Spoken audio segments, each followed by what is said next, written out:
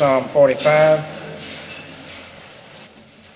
starting with verse 1. My heart is inditing a good matter. I speak of the things which I have made touching the king. My tongue is the pen of a ready writer. Thou art fairer than the children of men. Grace is poured into thy lips. Therefore God hath blessed thee forever. Gird thy sword upon thy thigh, O most mighty, with thy glory and thy majesty. And in thy majesty ride prosperously, because of truth and meekness and righteousness. And thy right hand shall teach thee terrible things. Thine arrows are sharp in the heart of the king's enemies, whereby the people fall under thee. Thy throne, O God, is forever and ever. The scepter of thy kingdom is a right scepter. Thou lovest righteousness and hatest wickedness. Therefore God, thy God, hath anointed thee with the oil of gladness above thy fellows. All thy garments smell of myrrh, aloes, cassia out of the ivory palaces, whereby they have made thee glad. King's daughters were among thy honorable women. Upon thy right hand did stand the queen of gold in Ophir. Hearken, O daughter, and consider and incline thine ear. Forget also thine own people and thy father's house. So shall the king greatly desire thy beauty, for he is thy Lord, and worship thou him. And the daughter of Tyre shall be there with a gift, even the rich among the people shall entreat thy favor. The king's daughter is all glorious within, her clothing is of wrought gold. She shall be brought in unto the king in raiment of needlework. The virgins, her companions that follow her, shall be brought unto thee. With gladness and rejoicing shall they be brought. They shall enter into the king's palace. Instead of thy fathers shall be thy children, whom thou mayest make princes in all the earth. I will make thy name to be remembered in all generations. Therefore shall the people praise thee forever and ever. We have here a wedding scene. It's interesting that this ties in with George's testimony and a sense of continuing the theme of a wedding. Here we have an unusual pair. Who is this royal pair? There are those who suggest Solomon as he marries a foreigner, Pharaoh's daughter. And it could be that the occasion for the psalm was the marriage of Solomon to someone. And yet the things that are said of the groom could never be said of Solomon. They go far beyond Solomon. A greater than Solomon is here. For instance, look at verse 6. Thy throne, O God, addressed to the groom. Thy throne, O God, is forever and ever. The scepter of thy kingdom is a right scepter. And then, thou lovest righteousness and hateth wickedness. Therefore God, thy God, hath anointed thee with the oil of gladness above thy fellows. These two verses are applied in Hebrews to the Lord Jesus Christ. He's the groom here, and the bride is the church. Whether we consider the Old Testament people of God or the New Testament, the bride is the people of God. Often in Scripture we find that God's people, the relation between Him and them is that of a picture to us under the metaphor of a marriage. You remember that in Gomer's case, Gomer, the unfaithful wife of Hosea, when God tells Hosea when he's so sick about his wife's unfaithfulness, he says, yes, and that's exactly the way I feel about my people Israel and their unfaithfulness to me, their husband. We read in Isaiah, thy maker is thy husband. We read in the New Testament where Paul refers to having betrothed his converts to Christ as a virgin. We read in the book of Revelation about the marriage supper of the Lamb. When you think about the description here of the royal wedding, you find first we have a description of the groom and then a description of the wedding, a set of directions given to the bride and then a description of the bride. The description of the groom, first we have his contrasted beauty. Thou art fairer than the children of men. He is contrasted to men and he is said to be fairer. There's none like him. He's the fairest of 10,000. The beauty here, of course, is not just physical beauty or even physical beauty, but it has to do with his person, with his character. Grace is poured into his lips. His speech is gracious.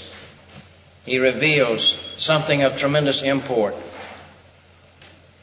When he speaks, he makes known that which is good news to men.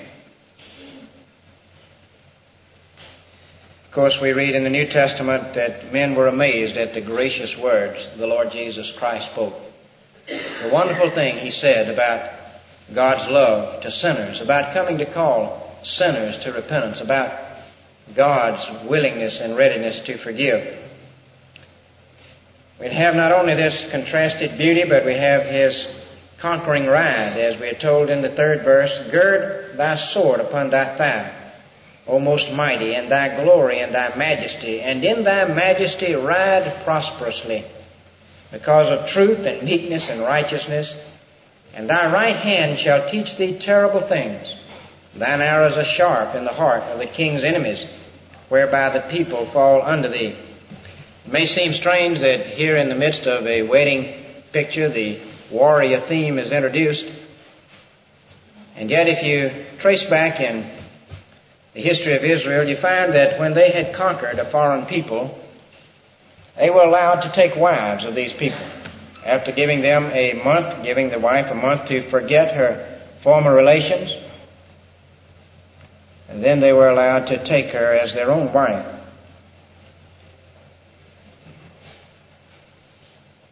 The Lord Jesus Christ, before he takes us as a part of his church, as his bride, before the union between our souls and his Spirit comes about, first has to conquer us. He must ride forth in all of his majesty and with the sword of his Spirit prick our hearts. You notice that is how the kingdom is advanced here. It's through him girding on the sword. The sword is the sword of the Spirit, which is the Word of God, which cuts.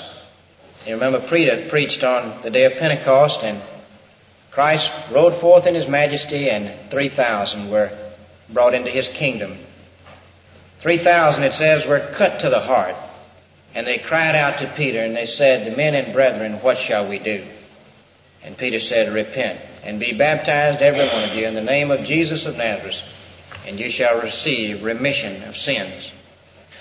Paul went into Thessalonica.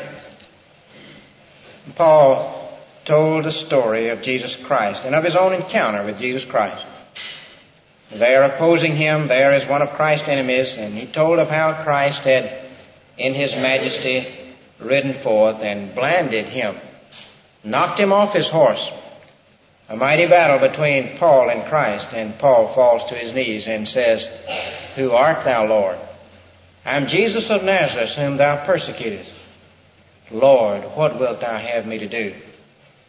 And Christ's kingdom is advanced further, another soul fallen at his feet. And then Paul goes to Thessalonica and preaches and shares that story. And as he writes them later, he says, my gospel didn't come in word only, but it came in power, it came in the Holy Spirit, it came in much assurance. And he says, you turned. Christ had ridden forth and conquered, and you turned from idols to serve the living and true God and to wait for his Son from heaven. Christ rides forth conquering as Billy Graham stands up and preaches the simple story that we just heard of as changing two individuals and then a marriage. That's how the kingdom advances, and the kingdom is characterized by three things: truth, meekness, righteousness. In majesty ride prosperously because of truth. Truth comes in where there is darkness as light. Truth comes in where there's error to dispel the error. Our minds are blinded until Christ rides forth gloriously through His gospel and conquers us by showing us our guilt, our need of Him as our Savior. Truth is a characteristic of His kingdom in its spread. As I face up to what God has said about me, about the claims of Jesus Christ as the only way to God, the only one that bridges that gap, about the enmity between myself and God until I have been conquered by Jesus Christ and submitted my will to Him. Not only is it characterized by truths such as that, but by meekness. When Christ rides forth and conquers, His kingdom is characterized by humility, as over against that pride that characterizes the world round about us. You remember how Christ pictured it in His parable of the man who received a kingdom, went into a far country to receive a kingdom, and his citizens shook their fist. And they said, "We will not have this man to rule over us." Brethren, that's what characterizes every non-Christian in the world. Whether he's aware of it or not, he is continually shaking his fist and saying, "I will not have that man, Jesus Christ, to rule over me." And where Christ's kingdom has come, there's an entire different attitude. There is a meekness. There is a humility of spirit. There is coming as a child and being converted. And it's characterized by righteousness. Ride forth in righteousness. Of course, we know that in our own selves we have no righteousness. We all have sinned. We do not have that perfect obedience which the law requires. But there is a righteousness available from God, a right standing, a perfect obedience which God will give to me, a sinner, that Christ worked out for me by His perfect life, described here as one of loving righteousness and hating wickedness. Because Christ lived that way, He now has available to bestow on me, the sinner, and you, the sinner, a righteousness that characterizes all within His kingdom. A perfect record given to those who put their trust, their simple trust of being right with God, they put it in Jesus Christ. Not only is there that aspect of righteousness, a righteous standing, but there is the righteous life. There is the right doing, the right walking that takes place because when Christ gives us a new record, He also gives us Himself to live within, to break the power of reigning sin and set the prisoner free. And so righteousness characterizes, as well as meekness and truth, those who are within the kingdom. As Christ rides forth, conquering and then uniting Himself to those that He conquers in marriage as they become a part of His bride, the church. And you know, there's one in our congregation who doesn't know this, but there came a time when this one's mate called me and said, "I wish you would go talk to my partner in life." And I was very reluctant to go. I felt that I would be rebuffed, but I went and was rebuffed. Several days later, this one called again and said, "Would you go and talk to her again?" I didn't want to go, but I felt I had to go. I knelt and I prayed and I said, "God, I'm very reluctant to go back. God, give me some word about this." And I opened my Bible and I read this psalm. And as I read it, for the first time, the words of this conquering Christ leapt out to me. In majesty ride prosperously because of truth and meekness and righteousness, and thy right hand shall teach thee terrible things. Thine arrows are sharp in the heart of the king's enemies, whereby the people fall under thee. And it was God speaking to my heart and saying, you go. I'll send the arrows home. The person will turn.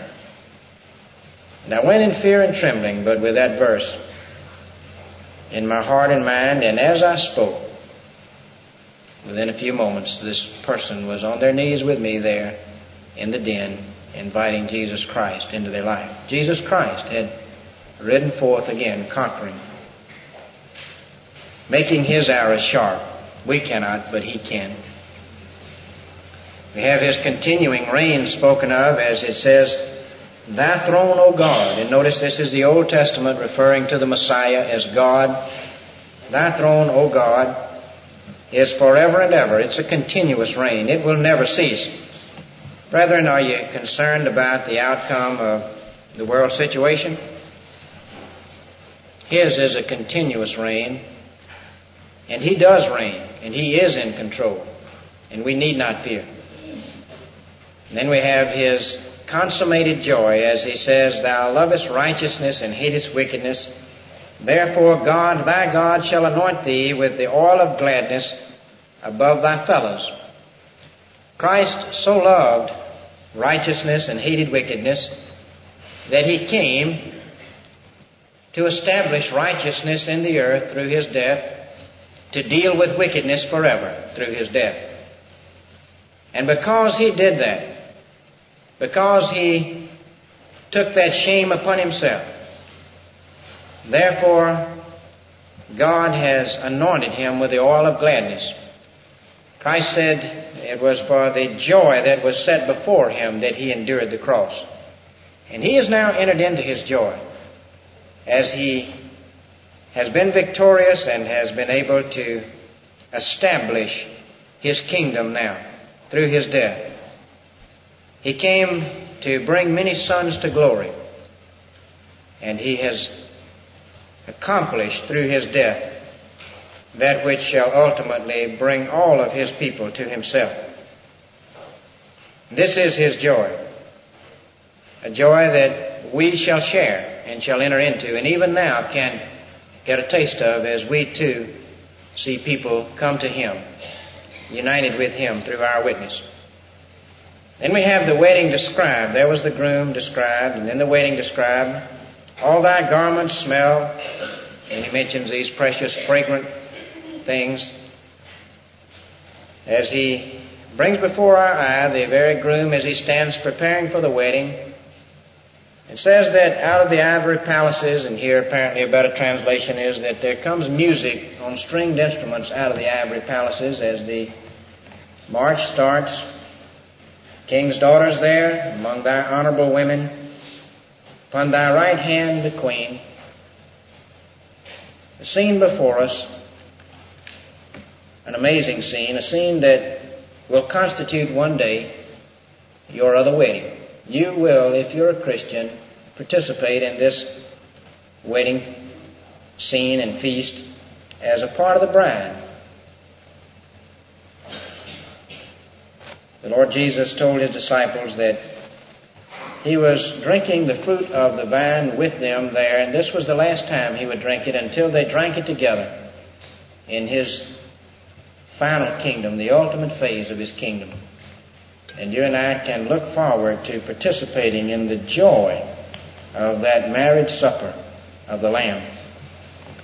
Then finally we have the directions to the queen as she is told, the bride is told, to hearken and consider and incline her ear, forget her old people and her father's house.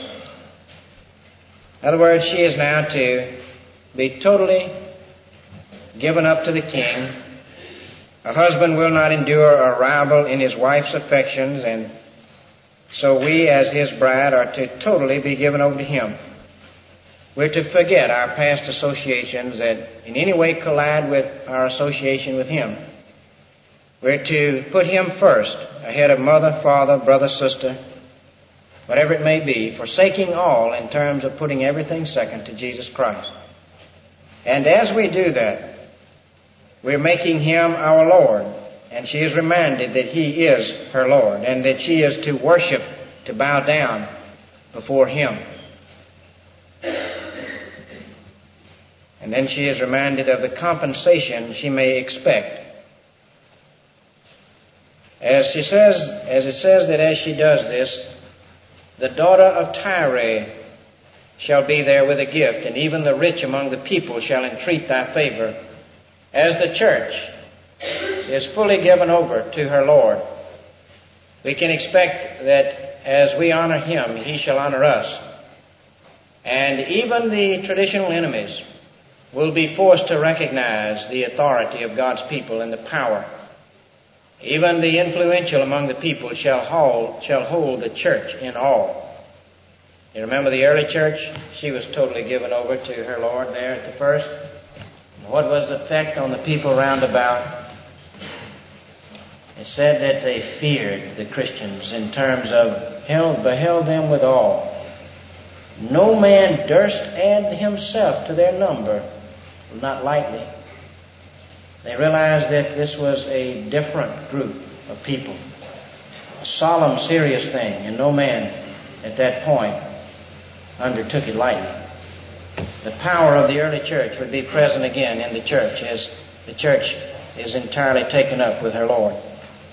Then we have a description of the bride as she is said to be all glorious within, her clothing of wrought gold, her internal aspect and external aspect. Within she is glorious because she is now a partaker of the divine nature, a temple of the Holy Spirit.